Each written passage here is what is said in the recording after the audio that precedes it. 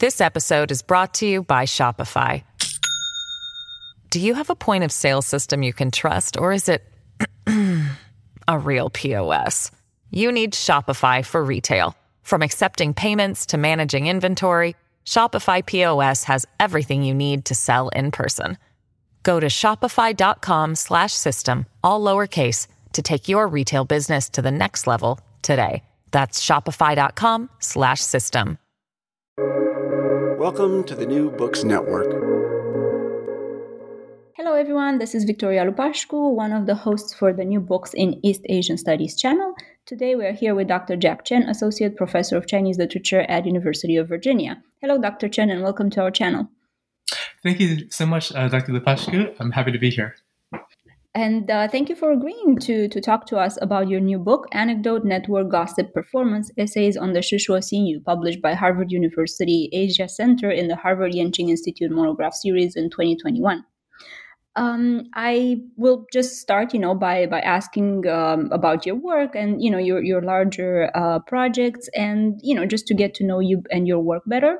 So I was wondering, what got you interested in writing about Shishuo Xinyu and its multifarious environments and nuances? How did you come to this project and, details like this for the beginning? Yeah, right.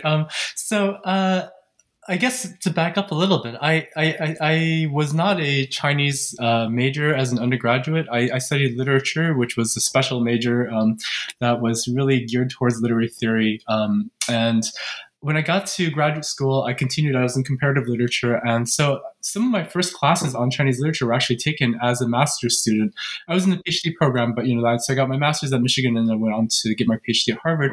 But I was really green and I really didn't know that much. And I remember coming, in a class taught by Professor Shenfu Lin at Michigan on sort of basically an introduction to Chinese literature. I was struck by just how weird this text was. I'd never really read anything like this before. And I think, one of the things that really struck me again, and this is something I discussed in the book, is just the title itself and trying to make sense of what the title was, how it related, the translation, of course, by the famous translation by Richard Mather, to whom I'm immensely grateful, for his enormous body of work and what he's done for the field. But just trying to figure out how that mapped onto the Chinese, Shishuo Xinyu, and not really getting a sense of this.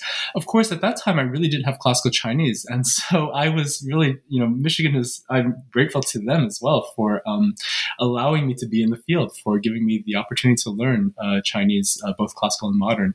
But that was kind of like the early little bit that, was always in the back of my mind. I went on and I did work on other things, including Tang Taizong. So that was my first book. And I was interested in poetry and I kind of forgot about the Shishuo Xinyu. But after that first book, and I was at UCLA at the time, in a second tenure track job. And I was really interested in gossip. And so one of the projects that I did there was this edited volume, Gossip and Anecdote in Traditional China, with David Schaberg, my co-editor. And I'd just been doing little bits and pieces around the Shishuo Xinyu, and I just kept coming back to it. And I was always interested in gossip and how gossip worked. And I think, being in our field, of course, academics love gossip. And, and it really was the sense of thinking about both, ways in which gossip and communities work, small communities like academia, and especially like, Chinese studies, which is a fairly small community compared to, say, English. And what gossip allows you to know about things and how to then sort of navigate your way through these communities. So that edited volume, was really useful for me in terms of getting a sense of, okay, this is something that, I feel like hasn't been worked on in our field, and it could be something really interesting. And, and I always like working with other people. So that was fun, getting a bunch of people together at a conference and sort of talking about things. But then I kind of made a weird right turn into digital humanities. And there was an opportunity to do work on social network analysis. My colleague there, Tim Tangerlini, who's now at Berkeley, but he was at the time working in Scandinavian literature and Korean sort of Scandinavian, I'd say, folklore and Korean folklore. He always joked and said that he worked on peninsular studies. and he organized like this NEH seminar for 2 weeks, where he brought in people from Google and Facebook and all sorts of interesting companies to talk about visualization, social network analysis, and he trained us people who are now working in the field, like Javier Cha and Ian Miller, who are working very much in DH. And that was my first taste of it. And so I thought, oh, this is something I can do with the Shishuo Xinyu, because again, it's like academia. It's a small, elite community where everyone kind of knows each other, and you can think about ways in which people connect, either through lineages or through friendship networks. And so I started, thinking about visualizing the Shishuo as a network, and that. Again, I had gotten tenure at the point, and I thought, oh, having tenure means I can go and explore things. And what I should have been thinking about was writing my second book, but instead, after I did this article on Shishuo Xinyu and network analysis, I then decided I was going to learn about topic modeling. So I spent 3 years trying to figure out topic modeling, and I realized at the end of that that's actually not what I want to do with my life. And so I feel like there's a period of wilderness, and I think associate professors will sort of sympathize with this. Being an associate professor means that you are now newly sort of empowered to take on all sorts of administrative tasks. You have the security of tenure. You can sort of explore intellectual, angles that you probably wouldn't allow yourself to do when you were still thinking about how to get that first book out. And I was paralyzed in a certain way. I couldn't decide between two different projects. One project was on ghost poetry, thinking about ghosts that write poetry in China, and the other one was the Shishuo project. And that period of indecisiveness came to an end, by an invitation that came out of the blue by Kay Duffy, who was a graduate student at Princeton at the time, and now she's at UBC. And she invited me to come and give a little workshop on Shishuo Xinyu to other graduate students at Princeton. And after doing that, I was like, oh my gosh, this is so much fun. I really, and I, there are very few moments where you think, oh, this text is fun to work with, and it's not like a struggle. It's intellectually stimulating. It doesn't it has enough resistance that, that it's challenging enough that it maintains your interest. So anyway, long story, I know, and I've been talking a lot, but I'm so grateful to Kay Duffy. I'm so grateful to so many people. I think about the sort of my own sort of the people who have done things for me, right? Who have taught me things. And so that period of indecisiveness of sort of associate professor paralysis came to an end. From Kay Duffy, and so I'm so grateful to her. I'm so happy for her that she's at UBC, and it was so much fun working with her and the graduate students at Princeton. And of course, I was also doing little reading groups with my students at UCLA at the time, and I'm grateful to them as well, because again, they maintained that interest for me for working with the Shishuo. So after I came to Virginia, I realized I needed to get a second book done. and so I had somehow I had accumulated all these little bits of chapters of things, in my course of sort of wandering around thinking about different projects. And I realized that this was almost a book. And so that's where we are now. I figured out how to stitch together all these little half abandoned projects and half published pieces, things are 15 pages here, 20 pages there, and it wasn't more than I think 20% of the book in the end. So I was grateful for that I didn't overpublish, but it was enough for me to actually have enough momentum going forward. Mm-hmm. Yeah, absolutely. And I mean, the story itself, it's really fascinating, and it actually speaks to right the network that you have, the networks you created while pursuing these projects or rediscovering them, right? And it amounted to a book with 6 chapters, the introduction and conclusions. Yes. So, and it just to add to your description of the book, it offers a very intricate and I would say really amazingly rich account of Shishuo Xinyu and the ways in which the anecdotes, as a genre, are instrumental in articulating and influencing what you call on page 9, and I will cite here so that I'm correct. Two interrelated literary projects: the discursive imagination of a particular cultural community, and the second, the narrative rehearsal and exemplification of particular cultural arguments. End of quote. And here I was really excited to know more about your take on the epistemological construction of the concept of the anecdote, and also the ways in which it crosses through and knits together the chapters in Shushua Xingyu, and then, if we extract it further in your book. Yeah, thank you. So before I begin on that, I should just let people know, if you're not familiar with the Shushua Xingyu, it's in its present form at least, it's composed of 36 chapters. These chapters are titled, so each chapter represents a topic, and the topics are really odd in some ways. Some of them are very straightforwardly, like almost Confucian topics, right? Like the first one, Dexing, which is on sort of virtuous conduct, and then it moves to things like near the end, much more sort of miscellaneous on things like insults and enmity and things like that. So there's a kind of an interesting kind of way in which it categorizes behavior and character traits. And so that's useful to know, partly because, your question about, what anecdote does, these anecdotes are all categorized under these larger categories.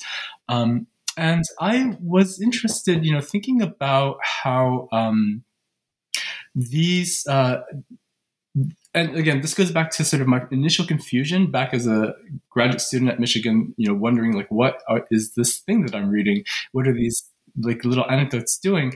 And you don't really get to understand it unless I feel like it's hard to understand the entirety of what the Shushua is about without that larger sense of how it's collected these things, how it's categorized these things. But anyway, to get back to your question, I think that one thing anecdotes do, and I'm really interested in anecdotes as a form still, because anecdotes, as they're used and deployed, not just in Chinese literary and historical and philosophical texts, they do these. I feel like I think about this as a sort of exemplification. They do these like really interesting moves where it takes some little moment in time and it raises it up to people's attention and says, this is what you need to know about this person, or this is what you need to know about the situation. And it serves as this kind of exemplary sort of moment of time that somehow crystallizes like a cultural nugget. And I think, part of the reason why I'm interested in anecdote is actually because I'm interested in lyric poetry. And I think lyric poetry does similar things. Lyric poetry, we obviously, saying lyric poetry, in relationship to the Chinese literary tradition, it is a bit of a translation and there are assumptions there. But there is, I think, in the poetic moment, a moment of stop time where attention is drawn to a particular affect, a particular mood, a moment in time where some sort of philosophical thought is unfolding. And anecdotes do that in a certain way as well. So on the one hand, anecdotes then sort of take a moment in time and it sort of makes it exemplary of either character traits, of actions. The other thing that I think is really interesting about anecdotes, and this is kind of on the tangents of your question, but I think it sort of comes around to the larger question of the epistemological construction of what you're getting at. Anecdotes don't work through facticity in the same way. It's not empirical. I feel like with anecdotes, there's a sort of a force of kind of this rhetorical force that takes place through like a fittingness or an aptness. And again, thinking about people that owe things to my intellectual like sort of training, David Hill, a philosopher who was at Michigan, I think he's at Stanford now, he gave a class on Kant's third critique and thinking about Kant's aesthetics. And he talked in his own work, and he was working on something called aptness. Aptness is what he was really interested in. And I think the anecdote is apt. It works because we say, oh, that really that really sort of matches this person. And so like you're taking, say an anecdote about She'an, and there's something about the anecdote that, again, the anecdote is just a moment of time in She'an's life, right? And you would never want to reduce anyone's life to one particular moment. And yet the anecdote seems to convince you that it works, that this is perfectly crystallizing sort of She'an's entire personality in this one moment of time, in this one action he undertakes. And so that aptness is, I think, really fascinating. And again, it's not the logic of empirical fact. It's really something that is kind of an aestheticization, I think, of personhood. Mm-hmm. Yeah. Yeah, absolutely. Sorry, were you about to say something else? No, I can talk about this endlessly, but I guess one other thing I would say is that it's what I find, again, anecdote leads you in different ways. I think, you can think about like philosophy, and especially in the Chinese tradition, but also in the Western tradition, how it depends on anecdote. We see obviously anecdotes in Chinese philosophical texts all the time, and they're often brought forth as like this like little moment that somehow proves a point. And again, what I find fascinating about it is like, how does that prove that point, right? It's not really a logical argument necessarily, rather it's this kind of fittingness. It like somehow fits the moment that you need. And so it's this rhetorical force that I find interesting.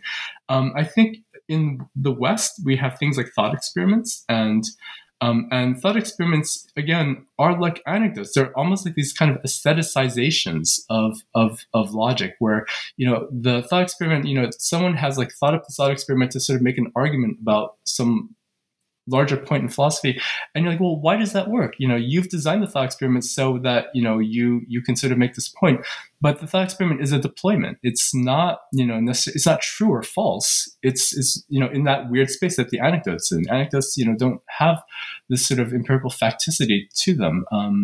Rather, they convince us because they seem to fit the moment. And again, historiography obviously does this as well. Like we read through dynastic histories, right? The biographies are often, anecdote after anecdote after you get through the framing stuff. One of the things that I think about in reading through Shishra and its relationship to historical texts that draw on the Shishra are how those anecdotes get reframed as parts of different kinds of cultural arguments about the meaning of somebody's life. So yeah. And so I guess I would say that, like philosophy does it, it uses the anecdote. It claims that, we're going to get to some kind of truth right through the anecdote. Historiography does this, and it deploys it as fact. But again, within the logic of the anecdote itself, it's neither true nor false. It's just somehow apt, and the aptness is what I find really, really cool. It is very cool. I absolutely agree, and it makes kind of it makes it clear and relates to my next question in a way of about your choice of providing a literary rather than a historical reading of the Shishua, and here the enumeration that I found on page 14, for example, the heroic officials and treacherous ministers and sagely recluses, and all these types that we read about in the Shishua, right, to see them from a rather literary perspective, not historical, speaks back right to what you just mentioned about the aptness of the anecdote and the fact that it fits into a certain worldview. Here, I just wanted to invite you to talk a little bit more about the methodology and the methodological productivity of the literary reading as opposed to the historical approach. Just in large terms, if you will. Yeah, of course. That sort of works nicely with what I was just saying. I'm not interested, I guess, at all. I mean, to back up again, our field is so historicist in how it approaches literary text, and of course, it's important to ground things in a historical context, because it's like the grammar of what you can say about something. It is to some extent determined by what's allowable within that historical context. If you want to be faithful to the historical context, and if you want to do a virtuosic reading and sort of break out of the historical context, I don't think that would be necessary. That would be really intelligible in our field. I think it's intelligible. That kind of move is intelligible in like English, where you have these kinds of really virtuosic moments where you break out of the historical frame and you discard it as that's just one possible parameter. For us, I think that we do sort of hold very strongly to this historical frame, and so I don't want that though to dominate what the Shishua is about. I think that we need to have that sense. Okay, so what is being said in a particular anecdote has to make sense within its particular historical context. But I don't actually think that it matters whether or not what happens in the anecdote actually happened in historical reality. And so I think this is that slippage that I think I see in a lot of scholarship on Shishua, especially in Chinese language scholarship, that tries to find evidence for philosophical debates within the Shishua and minds it as a sort of source, a way to sort of reflect the philosophical intellectual trends of the time. And that to me is not that interesting. I read that scholarship. I get a lot out of it, but that's not what I'm interested in personally. So yeah, I think and when I say it's literary, it's partly a deflective maneuver. I want to make sure that people who are reading this aren't going to be like, well, in this period, this angle probably, this particular story probably didn't actually happen, given what we know about this. And for me, yeah, that's interesting, and it's interesting when something like that, is sort of folklore sort of pops up through the Shishua stuff that didn't necessarily happen in real life, but. That's, again, not the logic that I'm interested in. I'm actually interested in the logic of, well, we have this kind of configuration of persons that, may not have actually ever had this conversation. And one thing you see, again, throughout the text, if you read through and follow the anecdotes, and is sort of repetitions of the same situation using different characters or different persons. And so that, I think, that brings us into a more of a literary move, because you're thinking about the repetitions of text, the repetitions of narrative, and you're thinking about, well, does that second repetition change the situation? Does it have a new meaning? Does it accrue something more? Once we've seen the first instance of a particular situation and we see its repetition, often in that, and I think about these as families of anecdotes, and family anecdote is something that I use in my analysis.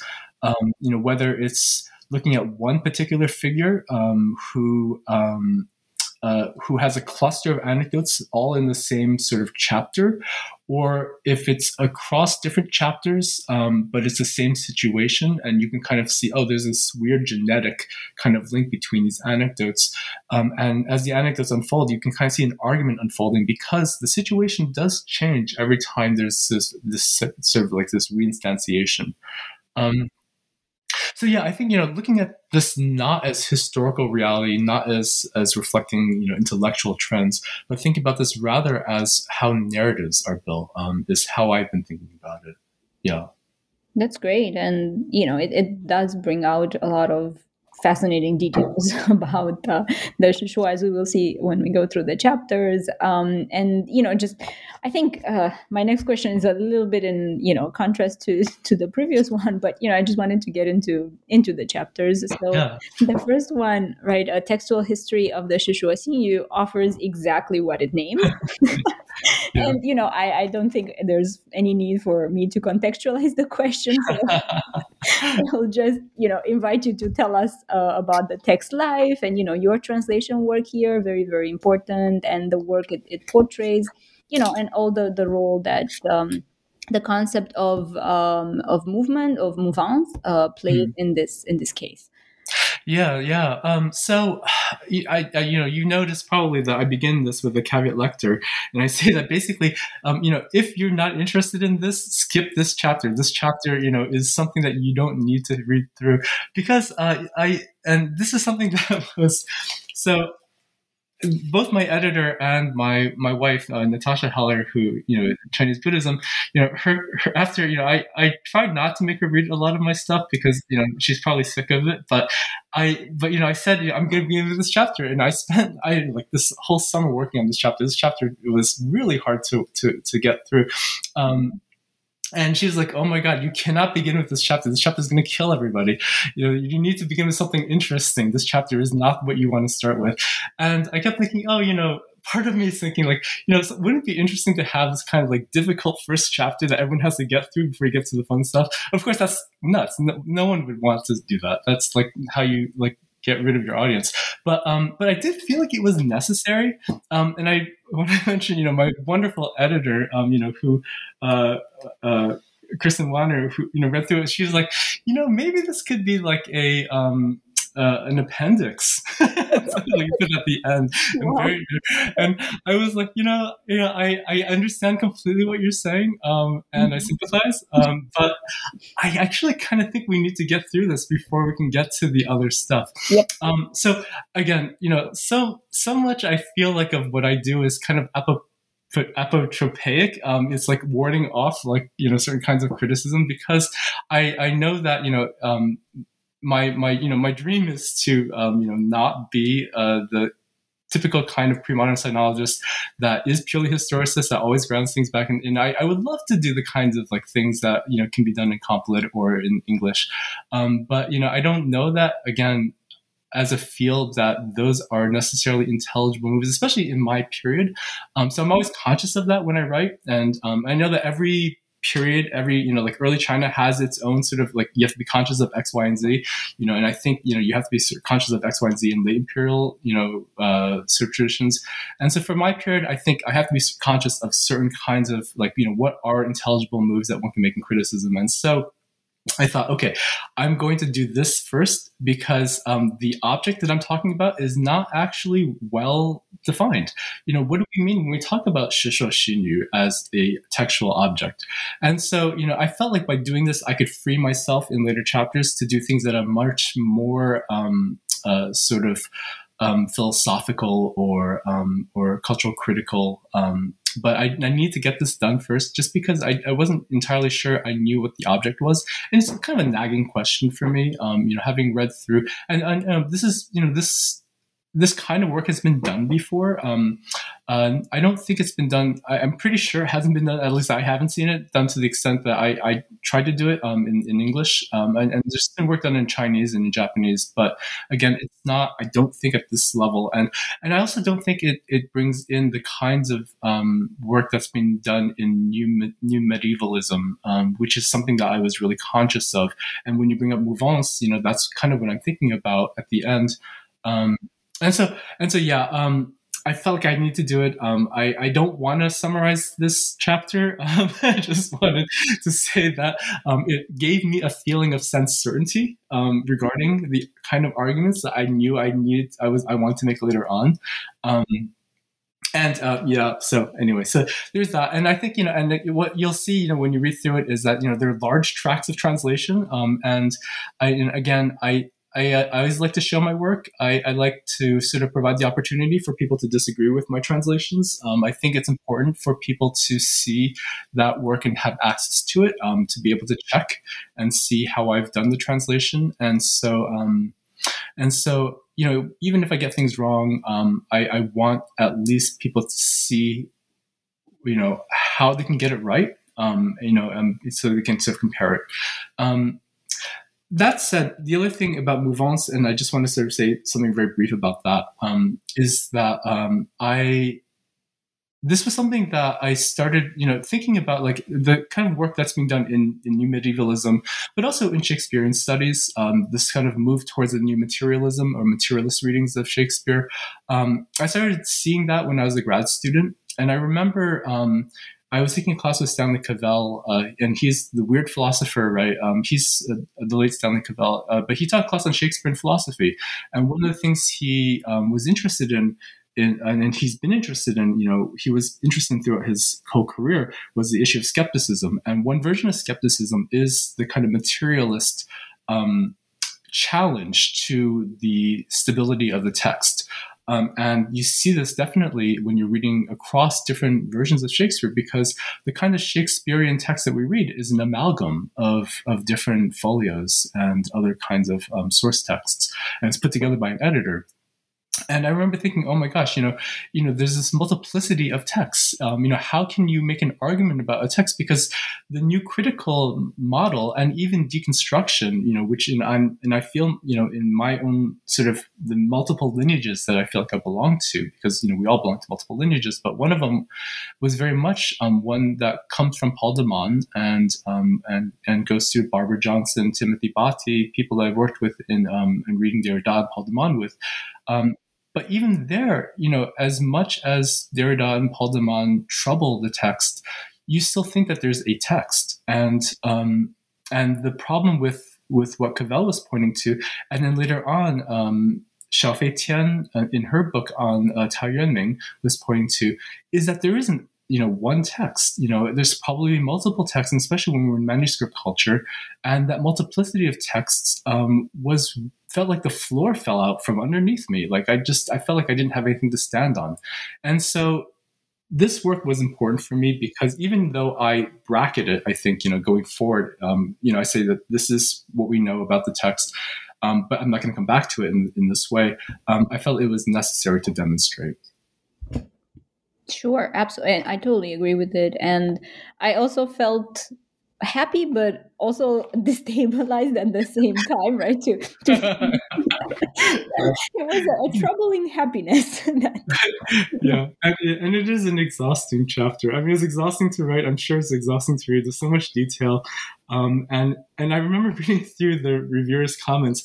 At some point, I think I got lost in my own argument, and the reviewer's like, I don't understand this whole set of pages. And I went through it, and I was like, oh my gosh, I don't understand this whole set of pages. And so it is that kind of, there's so many, different, owners of the text, so there's a yen text, all these texts, and you have to keep track of who is who. Yeah. And I think I lost track at some point, probably. Hopefully I fixed it by the time this book was published. But, I took notes when I read it. Because not just to, for the interview, but, for my own clarity, I thought, okay, I don't know which one is which. No. But it's not your book is just, it's a very complex set of tracking and issues and everything. So absolutely. This episode is brought to you by Shopify. Do you have a point of sale system you can trust, or is it a real POS? You need Shopify for retail. From accepting payments to managing inventory, Shopify POS has everything you need to sell in person. Go to shopify.com/system, all lowercase, to take your retail business to the next level today. That's shopify.com/system. And it's not just the text, but the whole environment and the whole exchanges, right? The entire set of exchanges that the text points to, and you describe in chapter 2 on social networks that it's very rich, and then you really have to pay attention and engage with everything, not just one part of Shishuo. And here, again, the chapter, like all the others, delivers on the title. So, but in other words, what I want to say here is that the concept of social network meets data visualization in this chapter, and we learn more about person-to-person relations across the entire collection. And the chapter performs a walkthrough of the said visualization, and I wanted to invite you to do the same for our listeners, namely to walk us through the network with all its aesthetic and temporal elements. And before I extend that invitation, I just want to mention that the visualization itself, it's amazing. It's absolutely fascinating. So everybody just just get the book and read the chapters. So yeah. Thank you. Well, there's a lot. It's hard to say. So, this is the product of the work that I did for the NEH seminar, and then I had three wonderful collaborators at UCLA: Zoe Borofsky, Yoko Wano, and Ryan Chen, who worked with me after the NEH seminar. We created those visualizations and using Gephi, which is it's like to network visualization what Macs are to PCs. It's like the pretty visualization sort of maker.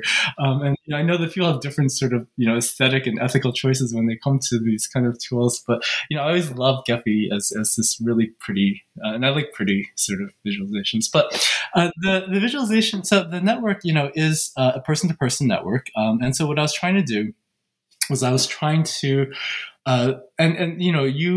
networks are arguments as well. They're not facts. So I think that's important to foreground. And so when you make choices and those choices determine what the network is going to be, the nodes in the network are persons, people who appear in the Shishuo Xinyu who are named. And some people who are not named, like someone's mother, will appear. And I didn't include, just like a random attendant that appears in a scene. I just thought that at a certain point you just have to stop. And the edges, the connections, are whether or not they appear in the same anecdote. And so I was making a particular kind of argument there, and it was one in which I was trying to simplify how one might understand social relationships. This is an argument I think I got this from Franco Moretti, actually. Franco Moretti was one of the people who came and talked at the NEH seminar, and he said that if two people appear in a scene, I'm going to consider them in a relationship. And so when he was visualizing things, and one of the things he visualized actually was the Honlo Meng. And he didn't. And the funny thing about him is that he didn't use a visualization tool like Gephi. What he did was he hand drew his networks, which is just given he, as someone who is one of the sort of ancestral figures of digital humanities, it's really fascinating to think of someone still doing things by hand. But he made these really beautiful networks by hand, and I wouldn't be able to do that. So the network is person to person, and what I ended up seeing is the overall pattern was kind of a restoration of the historicity of the network, right? So if you move through the network, you have like clusters as you're moving through. It really goes from the Eastern Han all the way to the end of the Jin Dynasty. And it becomes much more complicated, obviously, as we get closer to the end of the Jin Dynasty, because more of the chapters and the anecdotes really deal with that sort of high period of the Jin Dynasty, the Wang Dao period, or the She'an period, Huanwen period, and then it trails off again as we see the Jin Dynasty kind of just disintegrate. I don't know how much I can summarize about the network, but that is how the logic is laid out. And then one of the other things I do, which is new for the book, because the networks were first published in early medieval China, and I want to thank J. Michael Farmer for his support for that. And so that was done like in 2013, 20 something. I can't remember. It was a little while back. Yes. And so I wanted to sort of revisit that, to rethink this, and the historicity of that, is something that I talk about, because this is much more not about the literary aspect of the network or the literary aspect of the anecdotes, but really about the historical structure that kind of comes back when you visualize it this way, because, people who are in the same period will have more connections with one another. So you're just restoring that logic. But the walk through the network is the literary thing. And I want to do this kind of 6 degrees of separation sort of thing. That's actually going to be my AAS talk this year on Monday. Yeah, so I'm going to talk about that part of the network, the walk that I do. But I wanted to bring us through the network, and the walk through the network is, I was trying to figure out how I can get from the very first anecdote 1.1 in the Shishuo, all the way to the very last anecdote, which is I think like 36.8 8, maybe. I can't remember how many anecdotes are in that last chapter, but I wanted to go from the first anecdote to the last anecdote, and I was trying to figure out how can I do that. So, it's kind of becomes a fun game where you're like, okay, this person talks to that person, so that's one connection. And I was trying to do it, in 6 degrees. You could probably actually do it faster than that, but I want to do 6 degrees because, of course, that's the famous game that's been played with Kevin Bacon, or the play that was written by John Guare. But yeah, so it just brings us to, again, instead of that 20,000 feet sort of view of the entire structure, it brings us through on an anecdotal level, and you can start to see how people connect. And sometimes the people who connect you from one jump to the next jump are not actually in the same time. It'll be someone later commenting on someone earlier. Or for one anecdote, Cai Yan's flute appears, and it's not Cai Yan, but his flute. But Cai Yan's flute has cultural capital, and that's why it's in the anecdote. It represents something to Sun Chuo, who wants cultural capital and wants to demonstrate his mastery, his cultural competence, and fails to do so. But that allows a huge jump from Cai Yan to Sun Chuo, going from the late Han to the Jin. So that's kind of, I guess, the logic there, and I think that might, I don't know how much more I can really say about it without getting to a lot of detail.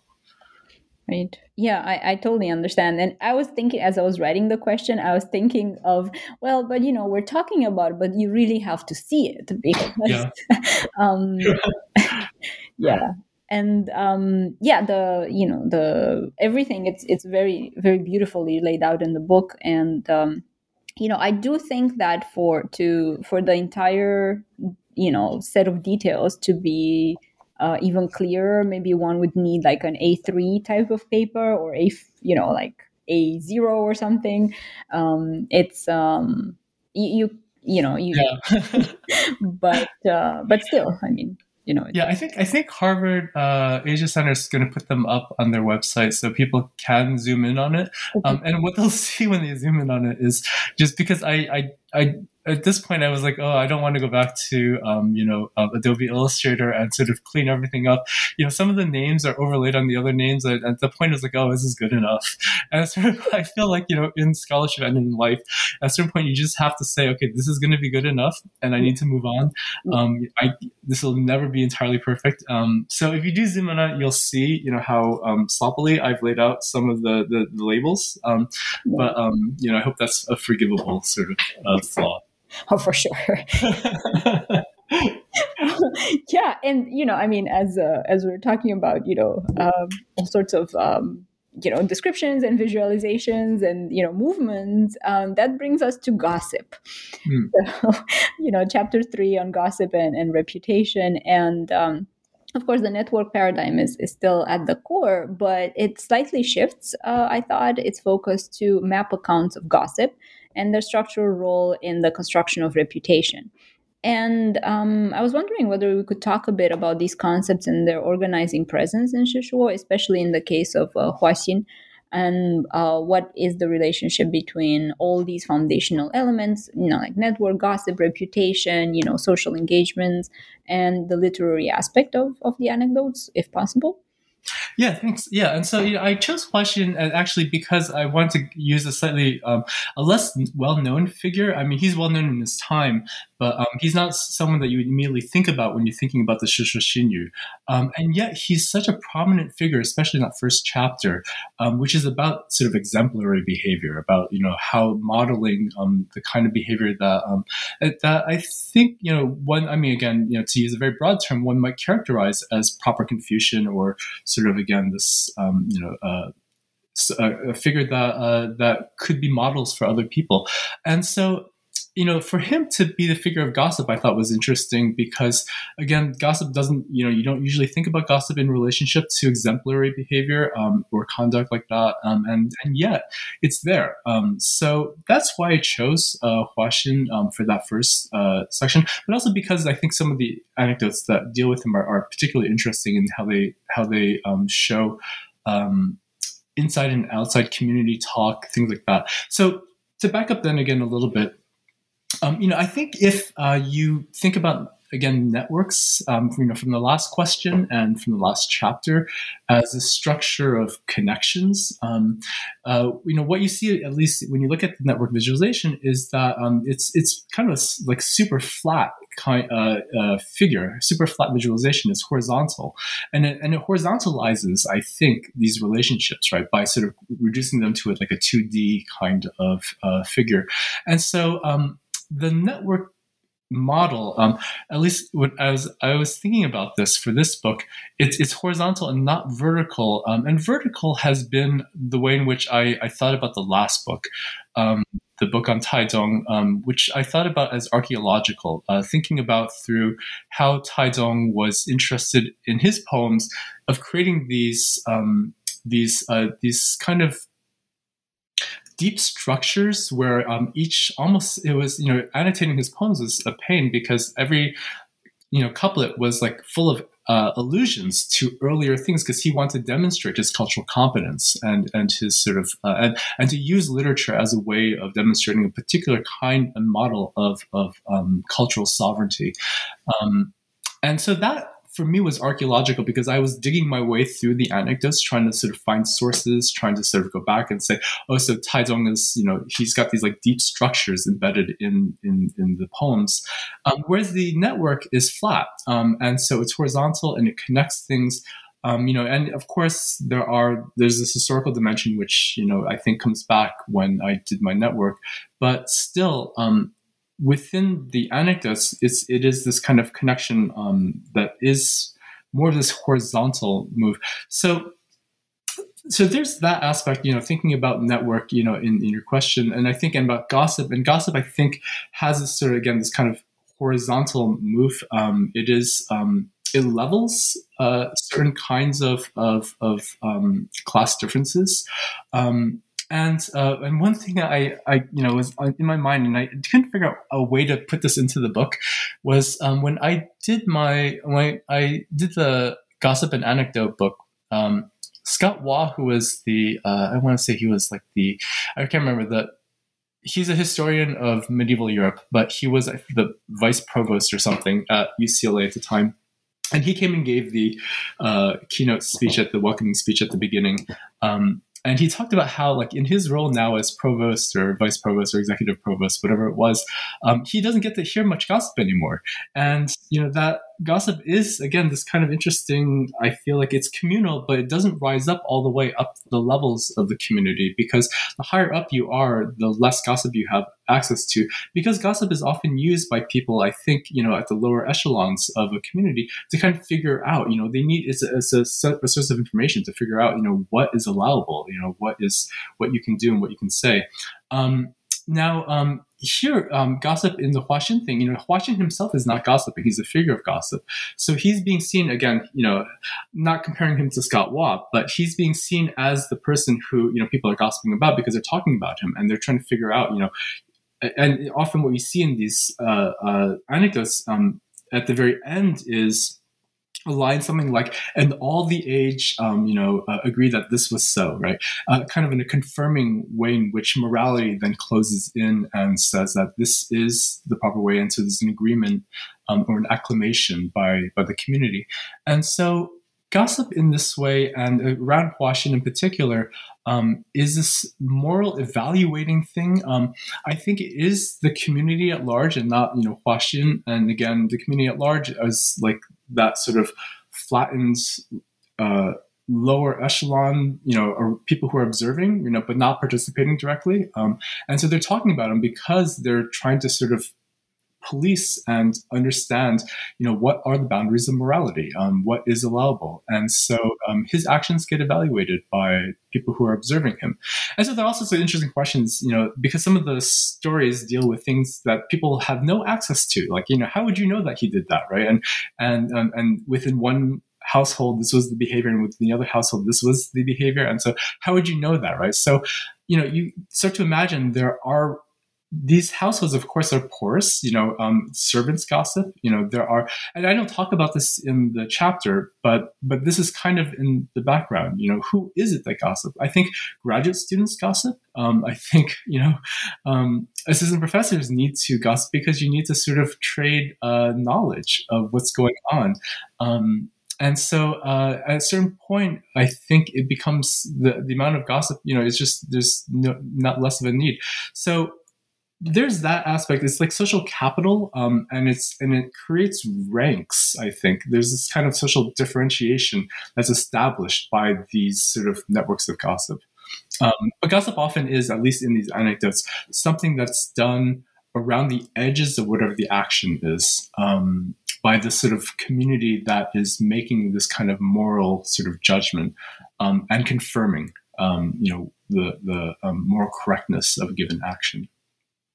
Reputation, though, I think, which is, your other term here, that is the production. That is what comes as the result of gossip. So reputation, I think about that as social ontology. And of course in Chinese you have this very nice Ming, which is fame and name, combined together. But how, so people gossip about you, and as a result, and it's always better to be gossiped about, even if you're someone that people are making fun of, like Sun Chuo in a lot of the anecdotes, because at least you're being talked about. And being talked about means that you have a reputation. And if you have a reputation, that means you have a standing within society. People who don't get talked about have no social ontology, right? And so, I think this cluster of terms was useful for me to sort of figure out what was going on in this world. Right. Yeah.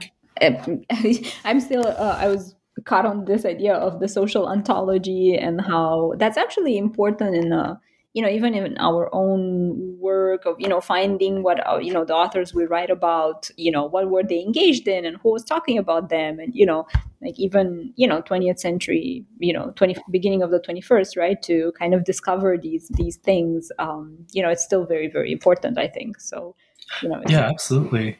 Yeah. And of course, with, reputation comes praise and insult. Yes. And, that's the focus of the next chapter 4, entitled On Performance, Praise and Insult. And here we see this careful negotiation between different types of compliments, and the chapter expands on the politics of praise as we see them, of course, in the Shishuo. So, I was thinking, how are praise and insults performed in the text, and whether, we could get some examples coming from the section entitled Theories of Insult. I found that very interesting, the theories of insult. But yeah. Yeah. So I've been interested in praise, at least, since the Poetics of Sovereignty book on Taizong. And again, this goes back to...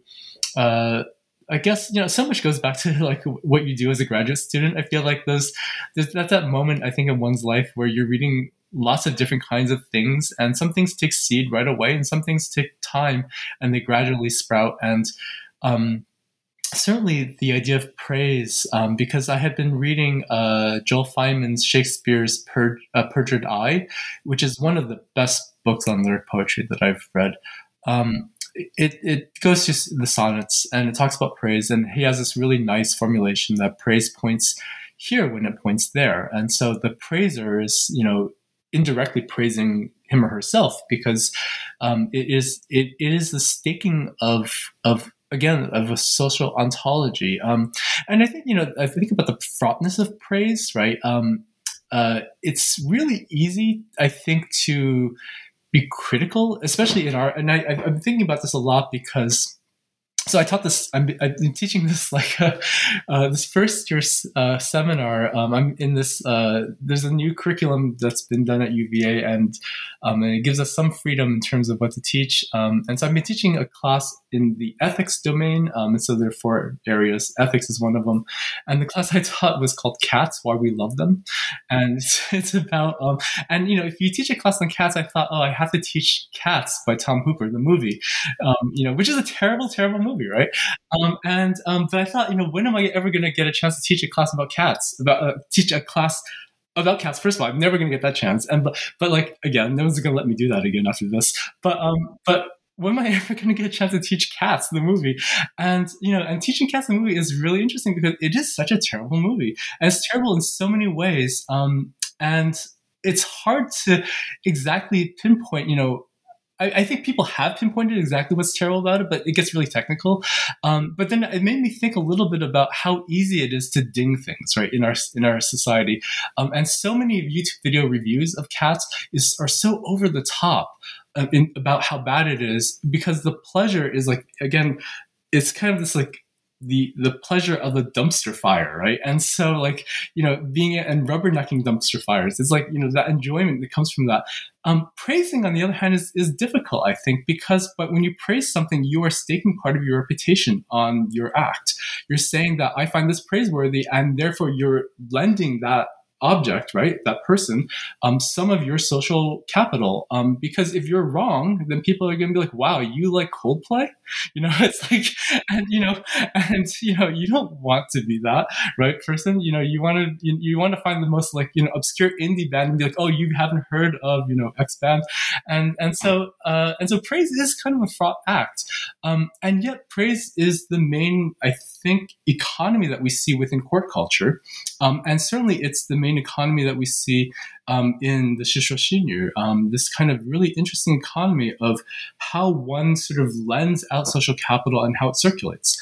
And the person that praises often makes these kind of elaborate statements. And this is something that, again, goes back to the way in which I think Shishuo Xinyu has often been discussed, especially in thinking about Qingtan, pure conversation and things like that, and its connection to Xuanxue, which I find all of this, interesting, but kind of nebulous, because, what I'm seeing, at least as I understand Qingtan, and when I talk about it how I talk about it in the book, is that it's actually like multiple modes of conversation, much of which is really about the demonstration of cultural competence rather than about some particular philosophical conviction or positionality.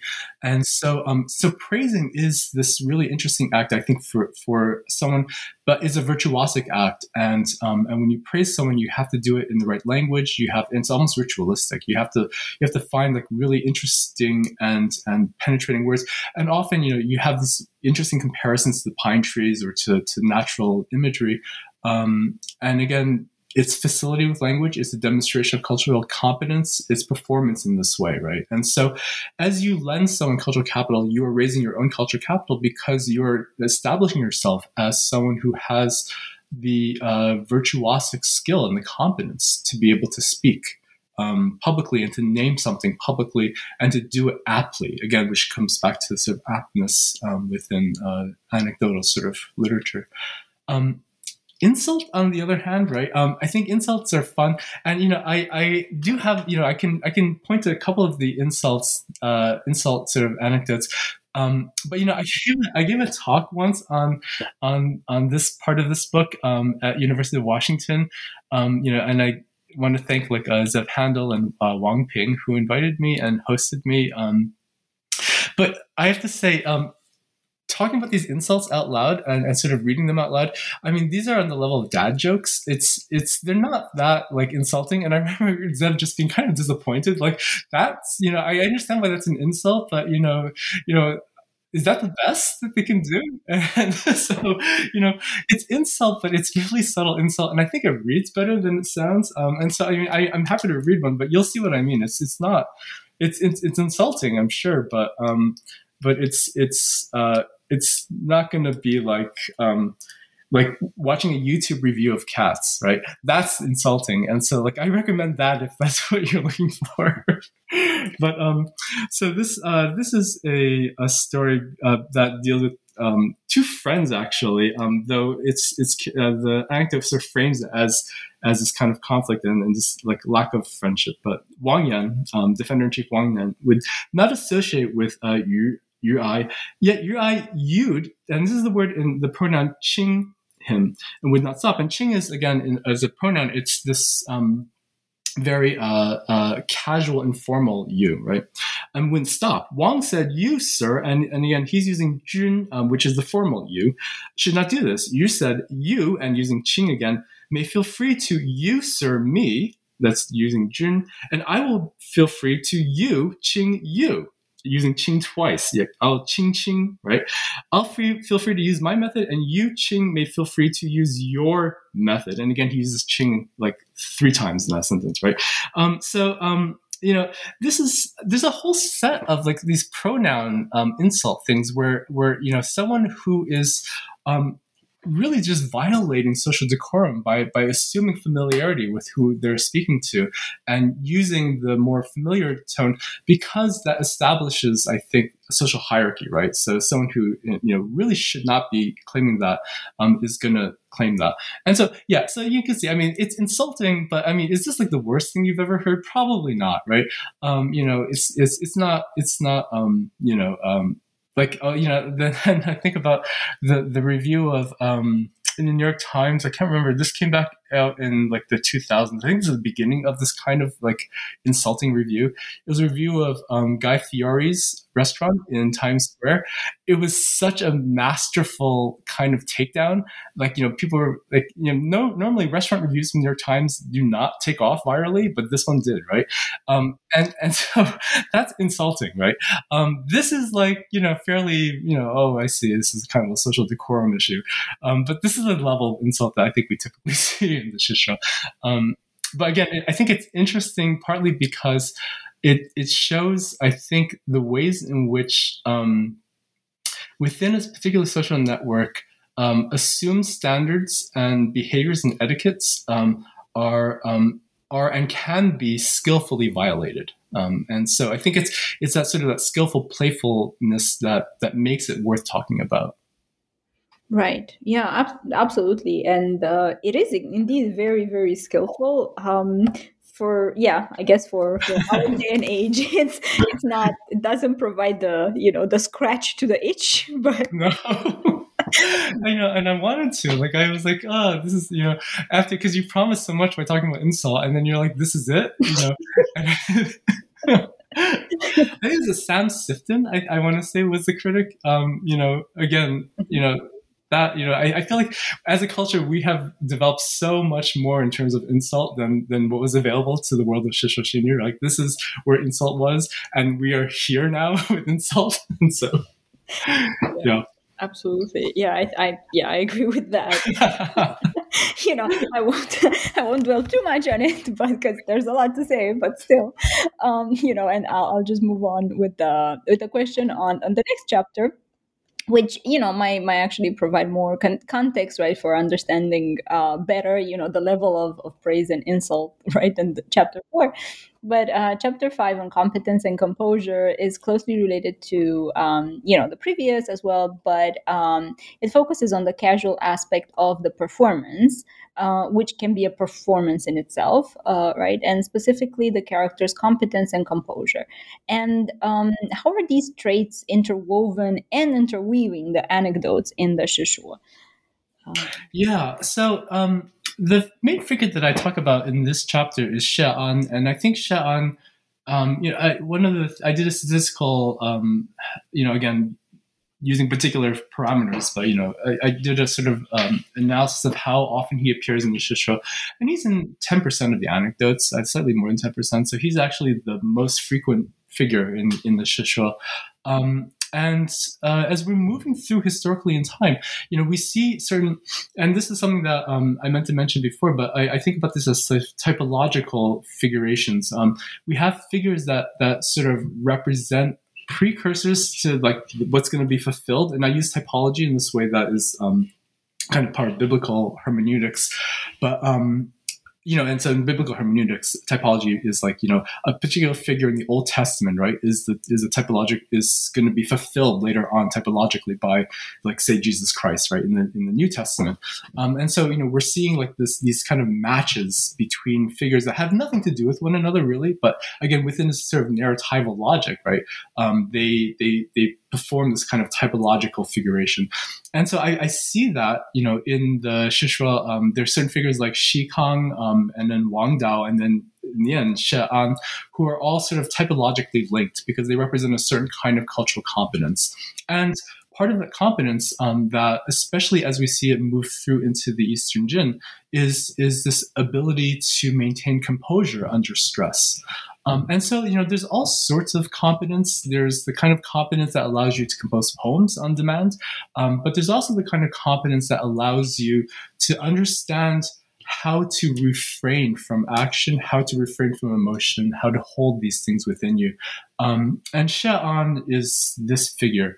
And so the most famous, probably, example of this is the story of Xie An playing encirclement chess, right? And so he's playing encirclement chess with someone who, when suddenly a messenger arrived from Xie, who is at Huai River, Xie glanced through the letter and without a word leisurely turned back to the chessboard. When his guest asked whether the news from Huai River was good or bad, he replied, "The boys have crushed the thug." In expression and comportment, he acted no differently than usual, right?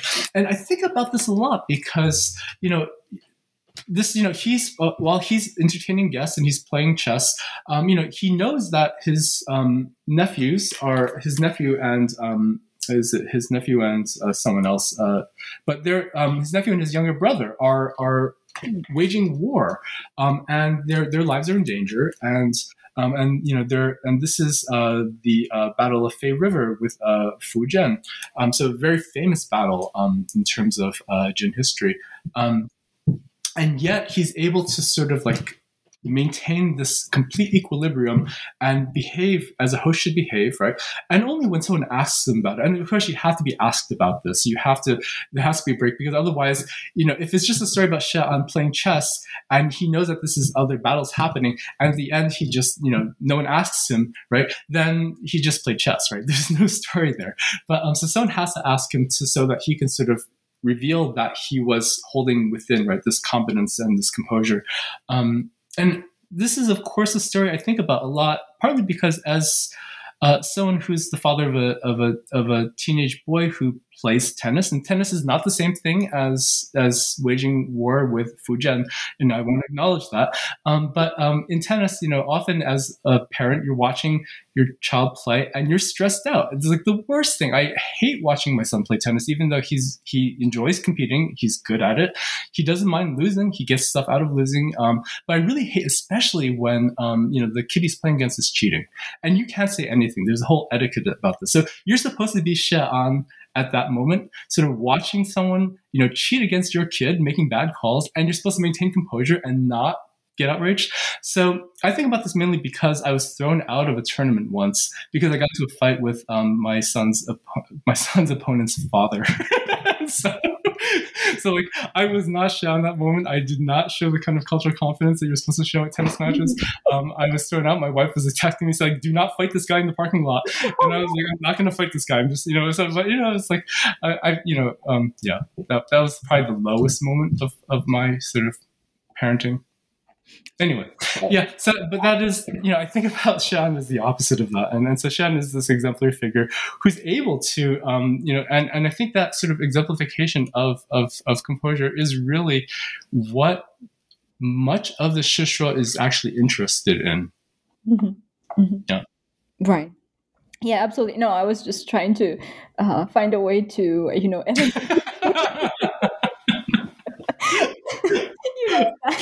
I would have done the same thing, and I cannot maintain composure against anger. So. Yeah, no, I spent the next 40 minutes as he went on to lose this tennis match against this kid who was cheating. Mm-hmm. And it wasn't just that the kid was cheating. So my son had like beaten the kid's younger brother in the earlier match, and that kid was also cheating. Mm-hmm. And then the younger brother was then signaling and trying to coach his older brother from the sidelines. Mm-hmm. And I was just like, this is outrageous. Yeah. And so I spent the next 40 minutes driving around in circles because I needed to do something. I wasn't allowed anywhere near the tournament. No, I could. Yeah, I think you actually had some composure to be able to drive. Yeah. So, yeah, it's it's hard. Yeah, and yes, I got into fights about cats. About no, my cat. So anyway, but yes, there is a ritual that we and composure that we have to follow. um, right. But yes, yeah, Xian had, was very, composed and very apt there, right? Yes, And, right. yeah, and but absolutely yes, I think the two, right, chapter 4 and chapter 5 do come together to complement each other specifically, right, in this sequence. But of course, the entire, the entire book, of course, it comes together very, very, very well. And now we get to rituals in mourning, and we see the practice of mourning and its connections, with all the other things that we talked about, but also the ways in which the characters image, right, is built through this lens of the ritual. And here I'm curious to know how the anecdotes intervene in or are in dialogue with other texts on mourning and rituals, while proposing a method of reading culture as well as its participants. Yeah, thanks. And so, one of the things that I was really struck by, in reading through the Shishua was just how much deals with mourning rituals, and it's not just in the chapter on mourning. There's a whole chapter on mourning, but there are anecdotes that deal with mourning and how one behaves in mourning throughout the whole collection. And so that, I was thinking about this in relationship to. What we normally see in ritual texts that deal with mourning, more like the Li Ji or other texts from earlier periods that deal with mourning, and how the Shishra is reimagining those arguments. And so this is there in the second half of the book, I start to think about how the Shishra's anecdotes are creating and reimagining norms within culture, whether we're talking about composure or we're talking about mourning. And here, I think one thing to just highlight is that anecdotes are, again, like thought experiments, and I mentioned thought experiments before, but they're ways of sort of imagining other norms or responding to norms and challenging them, but not directly, but rather by exemplifying a behavior and then praising that behavior, right, as sort of in response to what you normally think the ritual stricture should be. So they're not direct arguments against ritual prescriptions, but they reimagine ritual prescriptions in other ways, and there's kind of this world-making aspect to it. And I think about, lyric poems are world-making in the same way, but the anecdote, by sort of foregrounding this one moment and saying this one set of behaviors, which we may think of as eccentric, actually is more ritually correct than we might imagine, as a response, I think, especially to particular classical norms. Mm-hmm. Mm-hmm. Right. Yeah, the example you start with between the two brothers who steal some ale from their father, and then the younger one, I think, says, "Well, but what's the point for ritual if I'm stealing? I mean, Yes, right. So that's that was a very very good way into talking about the examples, but also the all these connections, I thought. Yeah. And one of the things, I guess, was I was in thinking through this chapter, I was sort of responding to arguments that Michael J. Pewitt had made about sincerity and ritual, in this really interesting book that he co-authored with three other sort of people, on thinking about how we have very modern, sincerity is a very modern kind of value that we have, whereas in earlier classical periods, it's much more about how ritual shapes us and how we become who we are through these sort of external pressures, and there's kind of a Shrunesian sort of way. But one thing I think you see in the Shishra is actually sort of a value placed on a certain kind of sincerity. And that sincerity is, of course, performative. And I, want to sort of acknowledge that, these are actions undertaken with this almost imagined public in mind. So, how sincere are they? Well, it's probably not like this private, modern sincerity that we think about to be sincere to oneself. It's sincerity within this kind of public space. But I think it is a kind of sincerity as opposed to this just a sort of ritual imposition. Mm-hmm. Yeah, absolutely. I think it fits very well in there as well. And, but also, I'm trying to make the transition towards the conclusion here, but, yes. So the view from across the river, right, the title for the conclusions, brings in this idea of nostalgia for a great past. And I think there's, it's an underlying concept, right? When we're talking about mourning and rituals, but also sincerity and reinterpretation of it, right? With a different kind of point of view. So, I was actually interested to know more about how is nostalgia articulating the performances of praise and insults and gossip and the social network as well. Like, does it have a role or not that much? Yeah, so let me come at that question this way. We talked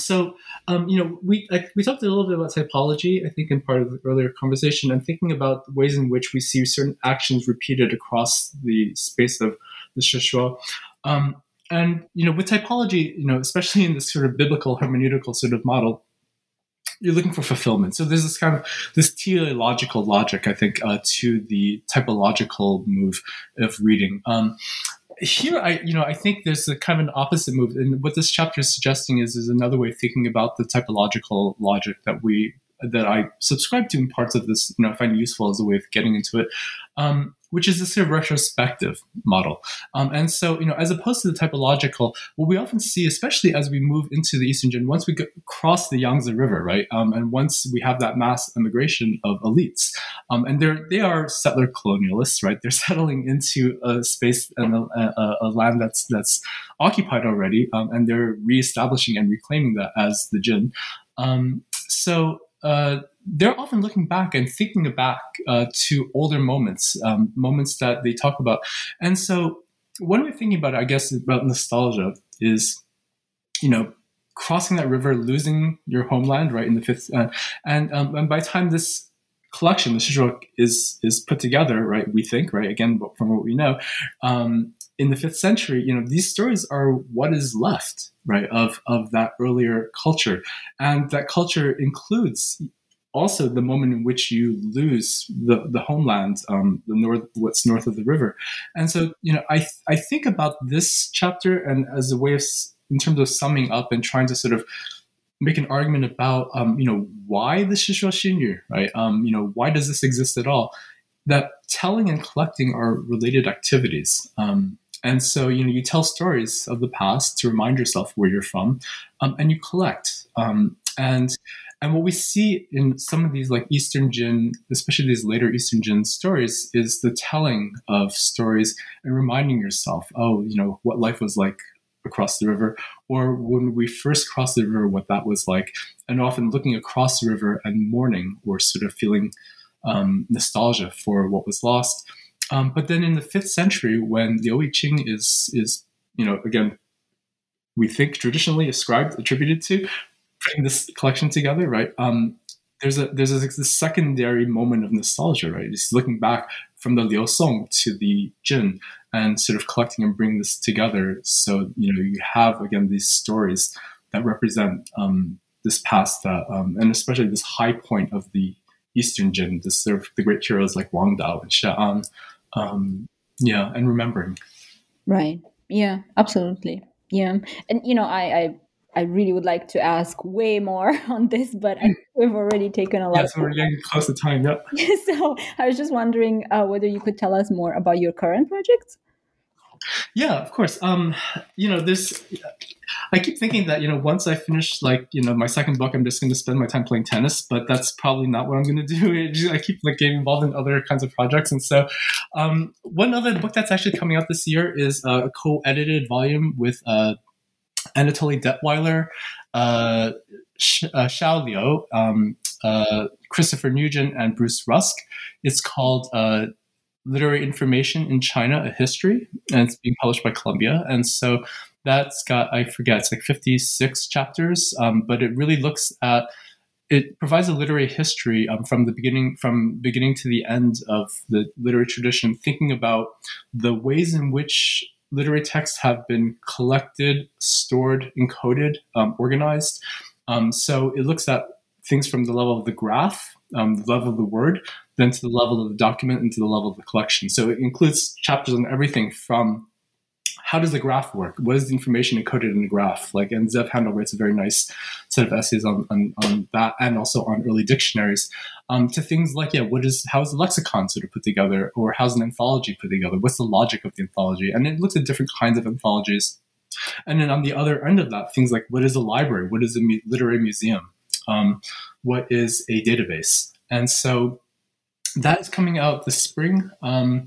And then after that, I have a couple of different projects. I have the book on ghosts that I thought about writing earlier. I'm coming back to it, and I'm trying my best to make that something that's not as, I think, sinologically, philologically kind of bound. I would like to do something that's a little bit more, I don't know, theoretical, I guess. And thinking about, so I mean, the Chinese tradition is one of the very few, the one that I know of in which ghosts are treated as historical authors of poems, and so I'm interested in what that says about lyric poetry, about ghosts, about authorship itself, about textuality. I think it opens up a series of really interesting theoretical questions. And then I've got a couple of other sort of projects that we're mulling. One on algorithmic reading, thinking about ways in which things like rhyme, meter, couplet length, those things can be thought of as these parameters that sort of generate poetic utterance. And this is kind of this project is coming out of the information stuff, a little bit out of the DH stuff I've done, and it's going to be comparative. I'm working with people in German and English and maybe in French, thinking about the ways in which poems and poetic texts are generated through rules. Mm-hmm. So yeah, I have a few things I think on the horizon, but. Well, I mean, they're super fascinating, and I mean, they do take time, and they take you away from tennis, but